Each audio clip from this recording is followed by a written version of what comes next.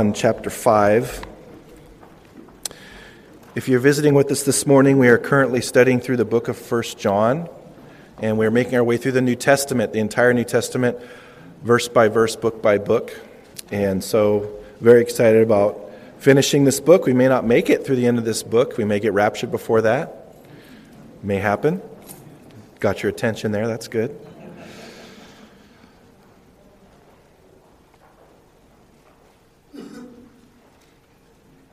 By the way, the next couple weeks, you're going to think I'm lightning fast because we're going to cover 2 books in 2 weeks, Lord willing, 2nd and 3rd John. So if you thought I couldn't do it, I'm going to prove you wrong. 1 John chapter 5, let's begin in verse 1. John writing by the Spirit, "Whoever believes that Jesus is the Christ is born of God, and everyone who loves him who begot also loves him who is begotten of him. By this we know that we love the children of God, when we love God and keep his commandments. For this is the love of God, that we keep his commandments, and his commandments are not burdensome. For whatever is born of God overcomes the world, and this is the victory that has overcome the world, our faith. Who is he who overcomes the world but he who believes that Jesus is the Son of God? This is he who came by water and blood, Jesus Christ, not only by water, but by water and blood. And it is the Spirit who bears witness, because the Spirit is truth. For there are 3 that bear witness in heaven, the Father, the Word, and the Holy Spirit, and these 3 are one. And there are 3 that bear witness on earth, the Spirit, the water, and the blood, and these 3 agree as one. If we receive the witness of men, the witness of God is greater. For this is the witness of God, which he has testified of his Son. He who believes in the Son of God has the witness in himself. He who does not believe God has made him a liar, because he has not believed the testimony that God has given of his Son. And this is the testimony, that God has given us eternal life, and this life is in his Son. He who has the Son has life. He who does not have the Son of God does not have life. These things I have written to you who believe in the name of the Son of God, that you may know that you have eternal life, and that you may continue to believe in the name of the Son of God. Now this is the confidence that we have in him, that if we ask anything according to his will, he hears us. And if we know that he hears us, whatever we ask, we know that we have the petitions that we have asked of him. If anyone sees his brother sinning of a sin which does not lead to death, he will ask, and he will give him life for those who commit sin not leading to death. There is sin leading to death. I do not say that he should pray about that. All unrighteousness is sin, and there is sin not leading to death. We know that whoever is born of God does not sin, but he who has been born of God keeps himself, and the wicked one does not touch him. We know that we are of God, and the whole world lies under the sway of the wicked one. And we know that the Son of God has come and has given us an understanding that we may know him who is true. And we are in him who is true, in his Son, Jesus Christ. This is the true God and eternal life. Little children, keep yourself from idols. Amen. Let's pray together. Father, thank you so much for your word. We pray, Lord, that as we look through this last chapter of John, we pray, Lord, that you would accomplish every intent that you have for us uniquely on this day together, studying as a family. We pray that your Spirit would make application of these verses. We pray, Lord, that you'd make us more like Christ through them. And we yield our hearts to you, Lord. Speak to us whatever you want to speak to us about. We're open before you, Lord. Our hearts are open, and we want to be doers of your word, not just hearers only. We commit it to you in Jesus' name. Amen. Please be seated. Well, finishing chapter 5 today, the Apostle John has been dealing with these false teachers known as Gnostics. And last week, he spoke of the importance of testing the spirits, that we shouldn't just believe any teaching that we hear. And that ultimately behind any doctrine, behind those doctrines is either the Holy Spirit or demonic spirits. That's it. That's the origination of any teaching. So we have to recognize that God puts that responsibility over on us for us to test the spirits to make sure. Because he says many, not some, but many false prophets have gone out into the world. False prophets don't identify themselves as, hi, I'm Larry, the false prophet. They're very slick. And they have nice suits, and they sometimes have churches, and they have platforms from which to speak. And so you have to test. Jesus said, beware of false prophets, for they are inwardly ravenous wolves. And so they're hungry to devour other people by their false teachings. And so we have to test all things by Scripture. And so never put your trust in someone where you don't test what they say by Scripture, myself included. Always test whatever anybody says. But also he gave us 5 specific reasons to love, as we saw last week. If you didn't hear that, you can go online or get the CD. But there are 5 specific reasons. He says we should love because God is love. Number 2, we should love in order to follow God's example, because God sent His Son as an expression of love. So thus, we should follow in His example by loving His people. We should also love because love is at the heart of Christian witness. We should love. All men will know that you're my disciples for how you love one another. So people come to know Christ because of how believers love one another. And so that's important. Fourthly, he said we should love because it's one way we receive assurance that we're in the truth. We love one another because people that don't know God don't love one another with the kind of supernatural love that God, the Holy Spirit, gives us, and gives us that unconditional love for people. It's a fruit of the Spirit. And then lastly, he said we're to love because it gives us boldness at the judgment seat of Christ. Because someday we're going to stand before Christ, we're going to have to give an account for our lives, and we're going to have to give a reason why we did what we did. And the reason should be love. Paul told us that in 1 Corinthians 13. Without love, we have nothing. So if we love aggressively in this world in a Spirit-directed way towards His people, then we know now that we'll have boldness on that day when we stand before Jesus and give an account for our ministries. Now, in our chapter this morning, John's going to mainly focus on 2 ideas in verses 1 through 13. He's going to deal with the reality that salvation is only available through the Son. And that's important because these false teachers were saying it happened through knowledge, having knowledge, a certain kind of knowledge. But we know that salvation happens through Christ alone. And if you reject the Son, you're rejecting the Father. And they go together. You can't have one without the other. So that's important. But also we'll see in verses 14 through 21, him deal with helping us minister to the backslidden brother or someone that's struggling in sin. And all of that is all in the context of continuing to drive home the point to these believers that Jesus came in the flesh. And we're going to deal with some very specific things that drive that point home, as he's been doing all through the book as we've seen. Now, in verse 1, he says, whoever believes that Jesus is the Christ is born of God, and everyone who loves him, who begot, also loves him who is begotten of him. So let's first of all start with the first part of the verse. Whoever believes that Jesus Christ is born of God. Now this has to be balanced with the rest of Scripture, of course. And it's not just talking about mental agreement. There are people that mentally agree that Jesus is the Son of God, but they have never repented of their sin. They've never received salvation. It's like the famous illustration is kind of like a rickety old wooden suspension bridge that goes across a very deep ravine.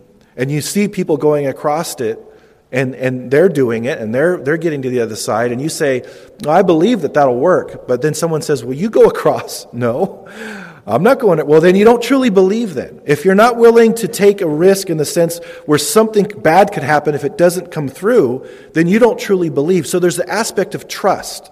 Someone at that suspension bridge could say, I believe in my head it works, but I don't trust it, and I'm not getting on it.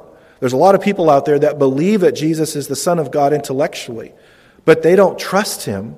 They've never repented of their sins. And we're told, in fact, John told us in his gospel, in John chapter 1, verse 12, he said, but as many as received him, to them he gave the right to become children of God, to those who believe in his name. So John wrote this letter that we're looking at. He also wrote the Gospel of John. We get to interpret Scripture with Scripture. Again, that's very important related to Bible interpretation. So trusting in him is receiving him, and receiving him is trusting in him. It's not just mental assent. Now, what does he say at the end of this verse? What does it mean when he says, everyone who loves him who begot also loves him who is begotten of him? And I believe it means loving Christ and loving his people go together. It's a package deal.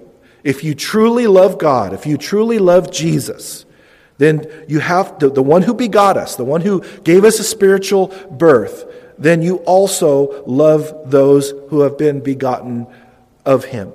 So it goes together. So sometimes people say, well, I love God, but I'm not so sure about his people. I don't love his people at all. I've never loved his people. We're told there in the verse that that's impossible. That's an invalid statement. You can't love God. And he's already said it. If you hate your brother, if you can't hate your brother that you have seen, how can you love God whom you haven't seen? It's the same idea here. So we will love those that God has caused to be born again, and his sons and daughters. It's a package deal. And so that speaks to us to continuously be open to how we should think about and treat and serve and help and love others in our family. We don't get to pick and choose, just like in a real family. You don't get to pick and choose in that family, and you can't show favoritism as a sibling towards one sibling versus another. You have to love each sibling equally. You can't say, oh, I'm not going to deal with you. You're a pain.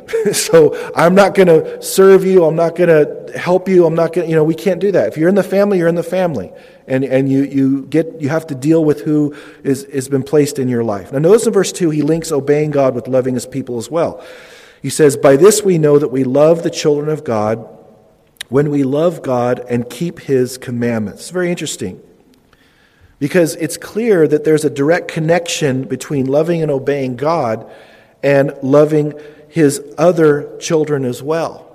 And I think that's the connection here from the previous verse to this verse. Think of a healthy, functional human family. There are rules. There are family rules. You can't barbecue on the roof. You can't, be cruel to the animals. You can't...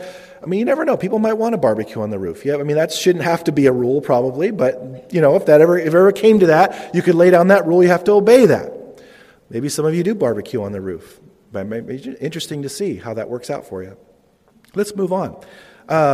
So there's family rules. And if one person is out of sync with those rules, it causes chaos in the family. And if one person is in rebellion in the family, it really causes chaos in the family. So he says, we know that we love the children of God if we love and keep his commandments. Because his commandments are to love one another. What did Jesus say the greatest commandments are? To love the Lord thy God with all your heart, mind, soul, and strength, and love your neighbor as yourself. They're connected. They've always been connected. Loving God and loving people have always been connected in God's mind and in his heart. And I don't know if you've noticed this, but I've noticed over the years of walking with the Lord that those that are consistently growing in maturity, and that happens through obedience, as they continue to grow in maturity and obeying God, they have less and less problems with other people in the body of Christ. Have you noticed that? I've noticed that. There's when you have an unhealthy environment, there's contention. There's fighting because people aren't mature. But as they grow in maturity, they put up with a lot of things. They're more gracious. They're more forgiving. They overlook people's shortcomings. They don't fixate upon people's weaknesses and how they fall short all the time. They're focusing on how God sees them and appreciates the good that, even if it's a little bit of good that's coming out of a person's life, they're recognizing that and they're encouraging them. So it's really important for us to see. But then the people that are not growing, one problem after another with other people. And they go through life sometimes thinking, everything's wrong with everybody else, and they don't realize that they're the problem. And as they grow in their maturity and they grow in Christ's likeness, then they'll have the capacity to deal with... all of us should be able to have interpersonal relationships with anybody. Because of the Spirit of God, because the love that he gives us, we should be able to get along with anybody. We should be able to be appropriate with everybody. It doesn't mean we're going to be chums and... Sorry, it's a little Batman vernacular there. Sorry, old chum, Batman talking to Robin. But we don't have to always be chums, but we have to be appropriate with people. Appropriate. So even if they're not being right with us, appropriate is turning the other cheek. It's not being overcome with evil, but overcoming evil with good. To bless people when they curse us. And all those things take supernatural power, and he calls us to it. Now he says in verse 3, "For this is the love of God, that we keep his commandments, and his commandments are not burdensome." And the first thing I want to point your attention to is he doesn't say, "For this is the love for God." Did you see that? He says, "For this is the love of God," which means this is the love that God has directed towards us, that we keep his commandments. Now, why would he do that? Because his commandments are good for us, and they're an extension of our love. When you're a child, you don't recognize that your parents are putting rules and telling you to obey certain things for your good. But as you get older and you start to see, wow, they knew what they were talking about. Those things really did protect me. Those things really did help me and so forth. And you start to appreciate your parents, as they say, as you get older, the wiser your parents get. They're not getting any wiser. You're just realizing how wise they were all along. So it's the same with God. This is the love of God. This is the love he extends to us, to saying, these are my commandments, obey these things, because disobeying is bad for you.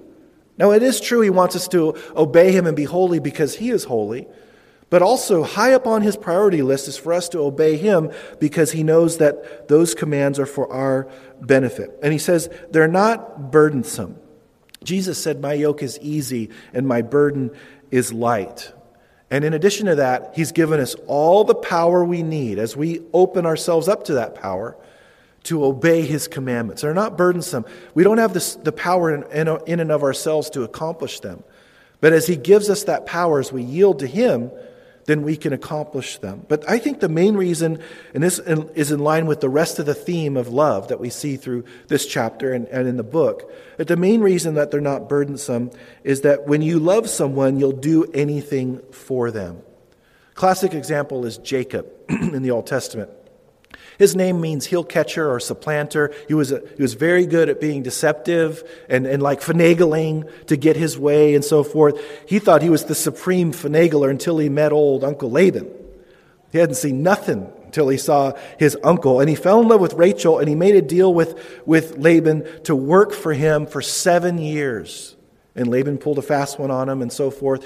But it says in Genesis there, it says that those years seemed like a few days. Why? Because of his love for Rachel. When you love somebody, whatever is necessary to be able to engage that person or to have a relationship with them, it doesn't matter how hard it is, how difficult it is, it's not burdensome because you love them. Guys, remember when you first fell in love? You wore deodorant. You combed your hair. You maybe cleaned your place a little bit. You went through these things you never would do before. It's like, what is that? What is cleanliness? What is personal hygiene? But when there's love involved, these requirements are not burdensome at all. You don't mind it one bit. Now the key is you got to keep doing that, obviously, in the relationship. Remember last week we saw John tell us by the Spirit, we love him because he first loved us. See, he's the initiator. He's initiated this love relationship that we have. So our whole life should be a response to what he's already done for us. And so because of that, his commandments aren't burdensome. We should have the heart attitude, Lord, whatever you want. Whatever it is you want from my life. That's the kind of heart he wants when we open up his word. Lord, speak to me. Whatever you say to me, I'm going to do by your grace and by your power. I'm not going to roll up my sleeves and try to do it in my own strength. I'm going to ask for your grace and your power to do it, but I want to do it. I want to bless you because I love you, because all of what you're asking me to do is nothing compared to how you've already demonstrated your love for me, so they're not burdensome. Maybe that's speaking to some of us today. Maybe you've been grinding under something that God's been telling you to do. It's not burdensome. It's not even close to what he deserves from us. However hard it is, it's not even close to what he's done for us. Now notice he gets to overcoming in verses 4 and 5. He says, "For whatever is born of God overcomes the world. And this is the victory that has overcome the world, our faith. Who is he who overcomes the world? But he who believes that Jesus is the Son of God." I love the theme of overcoming. Jesus overcame the world. And he loves to give us the capacity to overcome the world. And notice it is a battle. Look at the word victory there in verse 4. And this is the victory that has overcome the world, our faith. There's a battle. You don't have victories without battles, right? It's a complete battle that we're in. But he gives us the victory. And he says, whatever is born of God overcomes. He doesn't say might overcome. He says, whatever is born of God overcomes. He gives us the power to do it. And you notice he says the means by which we overcome is our faith. And we're not called to have faith in our faith. There's all kinds of ministries built on that, teaching that we should have faith in our faith. He says, no, we should have faith in Him. We should have faith in God. And so our relationship with Him, that is the faith about which He speaks. Not just some moment in time where I have faith in God and His promises, as wonderful as that is. It's talking about the totality of our walk with Him. And all that He brings to that relationship, that gives us the capacity to overcome. Maybe you're here today and you don't feel like you're overcoming. God says you're overcoming. You're here. His promises are true no matter if you haven't been faithful or you've been faithful or not. And He's going to continue to be faithful to His word. He cannot lie. So we need to have confidence that He's going to give us that victory. Verse 6. This is He who came by water and blood, Jesus Christ. Not only by water, but by water and blood. And it is the Spirit who bears witness, because the Spirit is truth.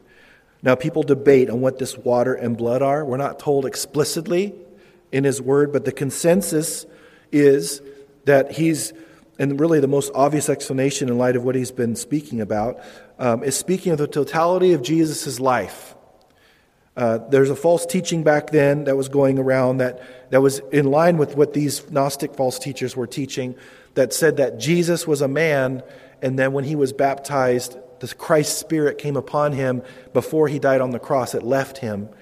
And so I think John here is communicating that the totality of His life came from God, and He's of God, the whole entirety of His life. So I believe the water about which He speaks there is talking about His baptism. He didn't need to repent like everybody else. In fact, John the Baptist said, you should be baptizing me. And he said, this needs to be done to fulfill all righteousness. So there was a reason why He had to be baptized. It had to be an example for us. He had to demonstrate or kind of show a sign or a type of what would happen when He died and was buried and He rose again the third day.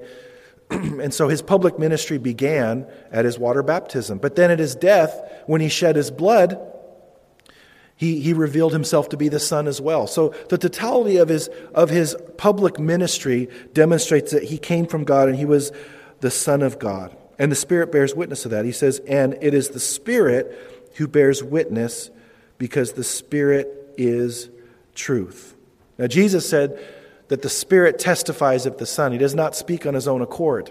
He's always magnifying and lifting up Jesus, always testifying to the Son.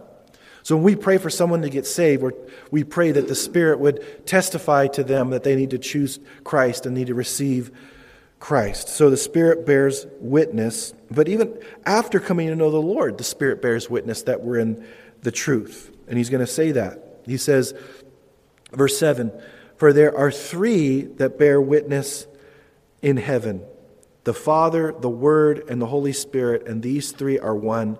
And there are three that bear witness on earth, the Spirit, the water, and the blood, and these three agree as one. Now, verse 7 is a very disputed verse. It's likely not in the original Greek, but some believe that it is. It's likely something that a copyist added later to try to put the Trinity in there, but he didn't need to do that because the Bible teaches the Trinity all through the whole Bible, actually. And so he didn't have to explain it that specifically in there. We don't know for sure, but verse 8 is what I really want to focus on.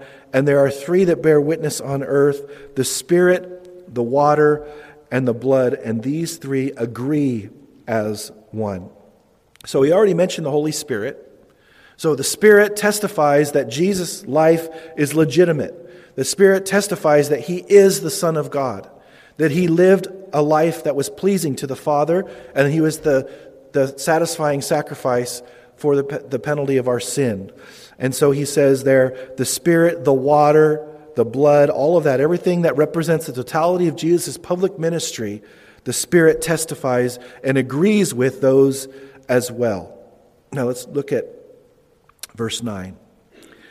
If we receive the witness of men, the witness of God is greater.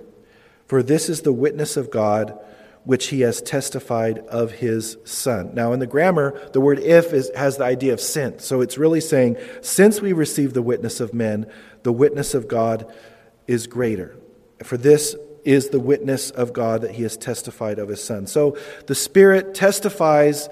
We hear the witness of men. Men tell us things, we believe them, but God's testimony is greater than men, and God tells us that Jesus is legitimate, that he truly is the Son of God. He is all that God claims him to be, and that when we have trusted in him and we believe in him, that all the promises associated with being in the new covenant are true for our lives.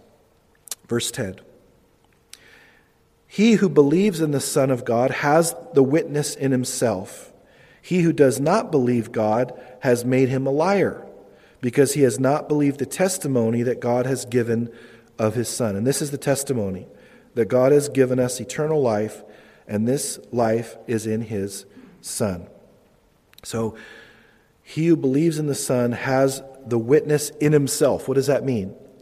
We're told in Romans chapter 8, verse 16, that the Spirit himself bears witness with our spirit that we are children of God. That's the same idea. The Spirit himself testifies, and he says in himself there, in us. The Spirit bears witness in our lives that Jesus is the Son of God. And if we don't believe that, if we haven't trusted in Christ, we are lying. We're portraying God as a liar related to what he has said about sending his Son.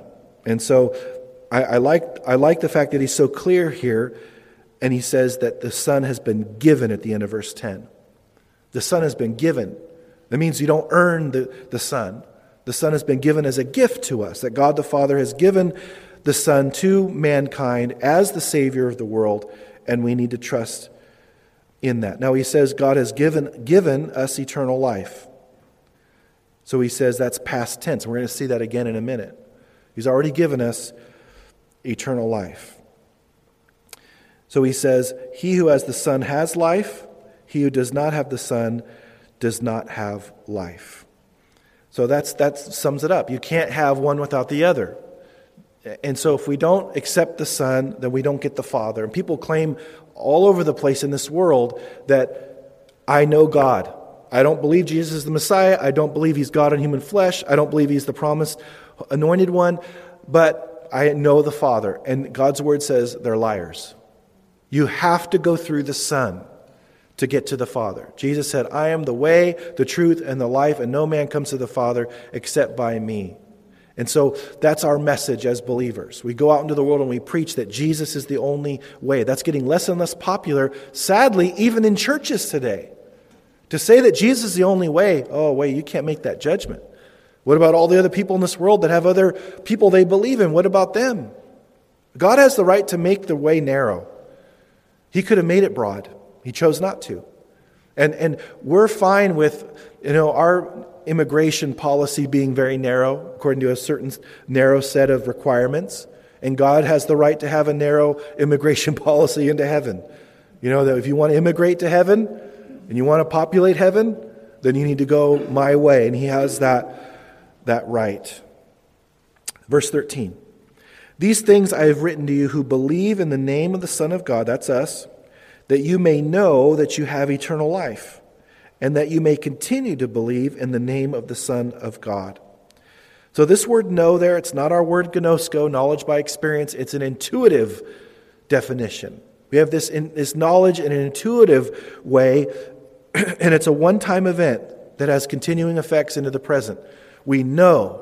God has shown us, we know it. His Spirit has bore witness with our spirits that we are children of God. We have eternal life, and the effects of it continues. It's interesting. I've asked many people over 24 years of knowing the Lord, if you were to die today, and God asked you, why should I let you into my heaven?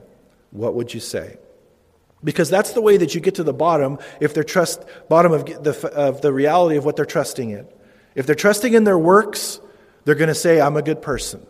If they're trusting in that they merely believe that God exists, they're going to say, well, I would say to the Father, I believe that God exists. If they think they're religious, they're going to think, well, I've done religious works and so forth. You always get to the bottom of where they're at if you ask, why should I let you into my heaven? And so I've asked that, and so many times I get this. I hope so. I think so. Well, I would hope that, my good deeds would outweigh my bad. And here, this is God's heart for mankind. It's that the last part of the middle of verse 13, that you may know that you have eternal life. He wants us to know it. He wants us to be confident in it. And the only way I can have confidence that I'm on my way to heaven, that if I died right now and my heart stopped, that I would be in God's presence, because not everybody goes to heaven when they die. That's what Scripture reveals for sure. The only way I can have that confidence and know it if it's not based on my righteousness. Because that's what gives people a lack of confidence. Their sin, how they don't know. You see, this is the credible dilemma people really have when they think about it. If God really made salvation a works-based salvation where we had to do certain deeds or certain religious works, He would have told us what the standard was. He would have told us how we know if we've made the standard. But the reason why He hasn't made that standard that way, because we see in His Word He doesn't give us this, okay, if you do this many things, if you go to church this many times, if you share your faith this many times or whatever, He hasn't laid it out so we don't know what the bullseye would be. There's no bullseye to be shot at because He hasn't given us a bullseye. So maybe you're here today and you've never received the Lord and you think that you're going to heaven because you believe in God, or you've been religious, or you're a good person. God says you can't have eternal life that way. You only can have eternal life by trusting in what Jesus did for you on the cross, that He paid the full and satisfying payment for the forgiveness of your sins, and trusting in that alone to pay your way to heaven. That's it. There is no other way. And then there's the other application for those of us that are believers already, and we still don't have confidence that we have eternal life. And that's a misunderstanding of the sufficiency of the cross. He paid for every sin, even the sins that you haven't committed yet. He wants you to know that you have eternal life. He wants you to have confidence in that. That's the basis from which all our spiritual maturity springs, is knowing that we have eternal life and having that helmet of salvation securely placed on our heads. One last observation, verse 13. He says, I want you to know that you have, present tense, eternal life. He's already said it in verse 11, that God has given, past tense, eternal life. Eternal life starts now when we receive Christ. That's when we receive eternal life. It speaks more of a quality of life rather than a time frame. So he says, you have it right now, which means that he calls us to live like we have eternal life. Maybe we need a reminding of that today. I have eternal life. I'm supposed to live as if I have eternal life. I need to be heavenly minded. I need to quit investing so much in this world, my heart in this world, and my resources in this world. I need to sow into eternity because I have eternal life. It's already began. Verse 14. Now this is the confidence that we have in Him, that if we ask anything according to His will, He hears us. And if we know that He hears us, whatever we ask, we know that we have the petitions that we have asked of Him. So here He begins to encourage us to pray. And notice the word confidence there. Now this is the confidence we have. He wants us to have confidence when we approach Him. And this is how He reveals it to us. He says, if we pray anything according to His will. Prayer is not getting my will done. It's allowing Him to align my will to His will. And so when we pray, we need to pray according to His will, according to His word. And when we do that, we can have confidence that He's heard us. And if He's heard us, we know we have the answer to our prayer. That's why we need to know His word. His word is His will. So if we don't know His word, it's hard for us to know His will. There's a lot of things He says is His will in the word. So as we grow in that, we'll know better how to pray because we'll be praying things according to His Word and thus His will, and we'll be praying things that are in line with what He wants. And so He gives us confidence. Now in verses 16 through 21, He's going to further elaborate us reaching out to those that are struggling. He says, if anyone sees his brother sinning a sin which does not lead to death, he will ask, and He, capital H, He will give him life for those who commit sin not leading to death. There is a sin leading to death. I do not say that he should pray about that. All unrighteousness is sin, and there is a sin not leading to death. Now, people always want to focus in on this sin that leads to death, but that's not really the primary focus of verse 16. The primary focus of verse 16 is not understanding what this sin leading to death or sin not leading to death is. What it's focusing on is continuing what he started in verses 14 and 15. He's calling us to prayer. That's the focus of verse 16. That we should go aggressively before the Lord in prayer for those who are sinning. Whatever category of sin they're engaged in, we need to be in prayer. And notice the promise he gives for a certain type of person that's engaged in certain types of sins. He says, he that is the Lord, will give him, that is the person struggling, life for those who commit sin not leading to death. So it's encouragement for us to pray for those people. And that's important for us. Now, some people interpret the sin leading to death as eternal death. He's talking about unbelievers and so forth. I think that's hard to fit that in here because he says in verse 16, if anyone sees his brother sinning, the idea is another believer here. So I disregard that. And this is a hard verse, and he doesn't explicitly tell us what those sins are, what those categories are. I personally believe there are sins that a Christian can commit that speeds up the process of death. That God says it's better for you to be with me in heaven than to continue doing what you're doing. And I have two examples of that from the New Testament. The first is in Acts chapter 5, Ananias and Sapphira, where they were pretending that they were giving all to the church from the property that they sold when they were never told to give all of it. But they were acting as if they were giving all of it, and so they were committing hypocrisy. And so God, through Peter, smite them and killed them at that moment. At least Ananias and later Sapphira. So God thought it was better to take them home. I believe they were believers. And so that's one example. Also in 1 Corinthians chapter 11, we're told that the believers were coming together and they had their agape feasts at the time that they were having communion. A lot of the church services in that time were on Sunday evening. So they would work all day and then they would come together and fellowship, and they were not preferring their brothers, and they were eating food before the rest of them could get some. And because of their selfishness and putting themselves first and so forth, they were eating the Lord's supper in an unworthy manner. A lot of times we interpret that as unbelievers receiving communion. It's not what the passage is talking about. So we're told in verse 29 of chapter 11 of 1 Corinthians, says, for he who eats and drinks in an unworthy manner eats and drinks judgment to himself, not discerning the Lord's body. For this reason, many are weak and sick among you, and many sleep, referring to death. So there is a sin that leads to death. And so I believe John could very well be saying this: pray for those who are in willful disobedience. If they are committing sin which will lead to death and they don't repent, God won't interfere with that. He's not going to interfere with that. It's going to be to where they've made that decision, and He's going to take them to be with Him. But if they're not committing those types of sin, He will infuse life into the situation. Now, again, He's not told us which is which. So it doesn't matter. Our prayers are never wasted. Even if it's a prayer that leads to death, our prayers aren't wasted. And so we need to pray for any believer that is engaged in willful disobedience, that's backslidden, whether we know what type of sin or not or whatever, we need to pray for them. And God will answer the prayers of those that are not sinning a sin that leads to death. Verse 18. We know that whoever is born of God does not sin, but he who has been born of God keeps himself, and the wicked one does not touch him.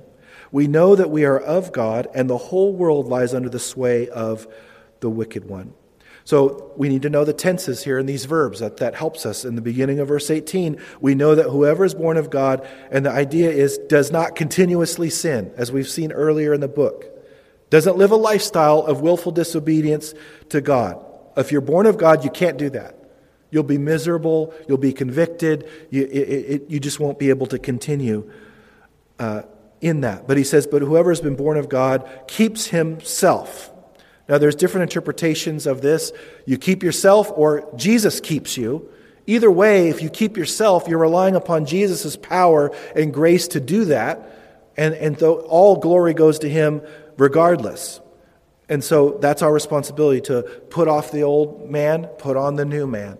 To die to ourselves, to ask for God's power to not sin, to walk in the Spirit and thus not gratify the lusts of the flesh.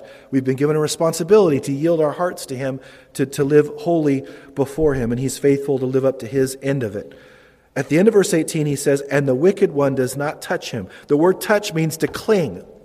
Jesus used this when Mary grabbed onto him after he rose from the dead. He said, do not cling to me, for I have not ascended to my God and your God, and so forth. So the wicked one does not cling to us. We've been born of God.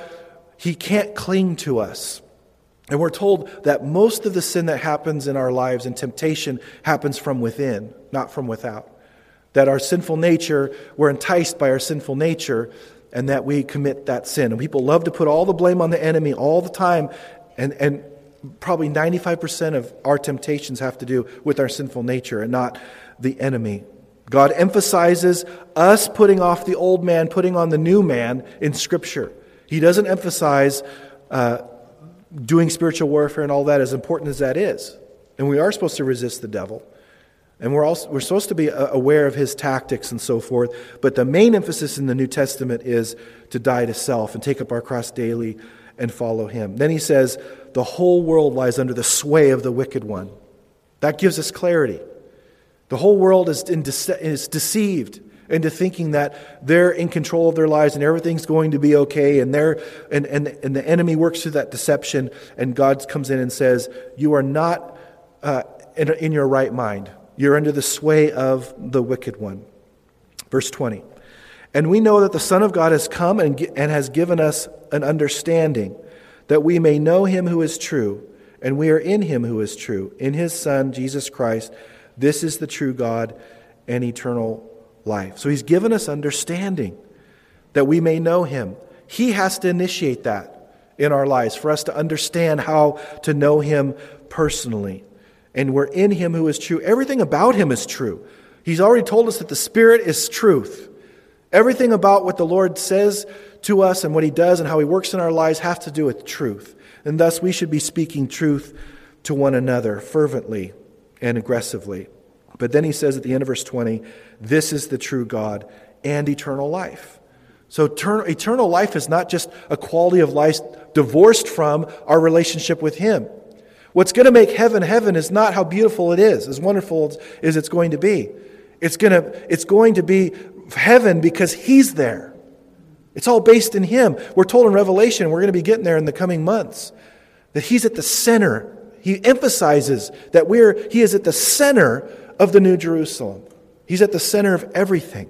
It's him. He's the reward. He's not a means to an end. He is the end. And then lastly, verse 21. Little children, keep yourselves from idols. Amen. Now for us, we don't carry around most of us don't. There are some little dashboard statues that you can get and so forth. But most of us don't have little idols that when we think of idols, we think of these little figurines or these little things. But an idol can be anything. An idol is something that I put before God, that I go to instead of going to God. And I worship supremely. Whatever we worship supremely, or the master passion of our life, is our God. And it could be a little g God, an idol, or it could be the true and the living God. And all of us can at any time succumb to temptation and start to be engaged in idolatry. He's telling believers here, keep yourselves from idols. That means there's the temptation that's there that I could serve idols. It could be an idea in my mind that I've exalted or lifted up higher than God. It can be anything. It could be a hobby. It could be whatever. So he says, little children, again, we're his children, Keep yourselves from idols. And he says, amen, which means that's the truth.